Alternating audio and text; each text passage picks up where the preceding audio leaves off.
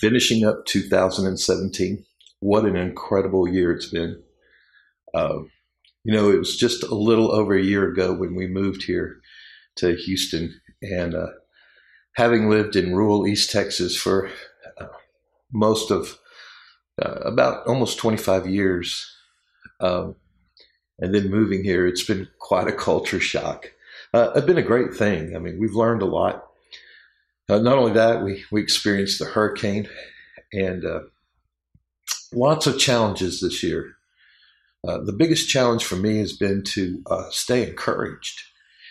How many know that things don't always work out the way you think they're going to?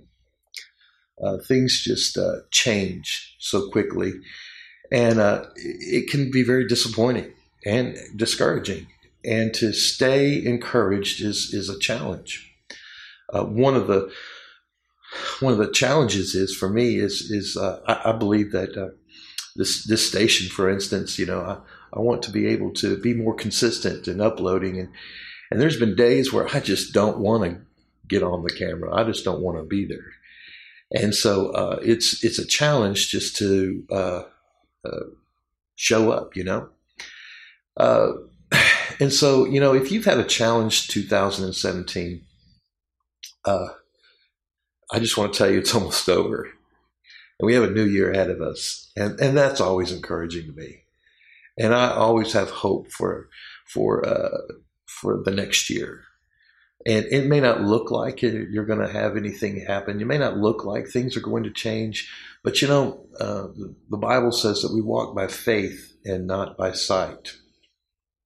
And I think that's what we learn in these kinds of situations, that we take our eyes off the circumstances, the situations around us. We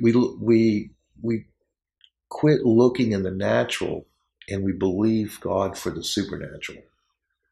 And so it's a changing of our mindset. It's changing the way we think. It's changing the way we act in the midst of a disappointment or in the midst of things that don't work out. We begin to start thinking in a different way.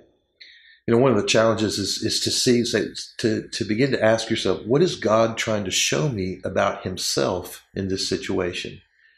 You see, he's always trying to show you something about himself. Always. He's revealing himself continually. He wants the relationship between you and him to get deeper, to get closer. He wants you to know him in a better way. He wants your eyes of understanding to be enlightened, to know what your calling is, to know your purpose in the midst of your situation and circumstance. And so, we have to look at things differently. We can't be so persuaded by the flesh, by our emotions, by how we're feeling, by what we're looking at in the natural, because those things can change. They're temporal. It's not. What's the word? It's not legislated by the Word of God. In other words, Jesus and His Word is a higher. It's a higher legislature. It's a higher government, and we put our faith and trust in Him rather than in the circumstances or the situation. He's Lord. He's the King of Kings and the Lord of Lords. And so he's above all things. I remember Pastor Billy Joe when we were in Bible school back in Tulsa, Oklahoma. I remember him saying something one time. He's telling his story, and he asked this man, he goes, "Well, how are you doing?" And the man said, "Well, under the circumstances, I'm doing pretty good." And Pastor Billy Joe said, "Well, what are you doing under there?" And, we just have to, this next year, let's don't be under the circumstances. We're going to be above the circumstances. I didn't tell you the circumstances. They may or may not change. I don't know. They may or may not change, but we're going to be above those things. We're not going to allow them to dictate who we are or how we act or how we respond. We're going to allow the Word of God and the Lord and our relationship with God to dictate or to direct our path during this next year. And so I just want to wish you a happy new year.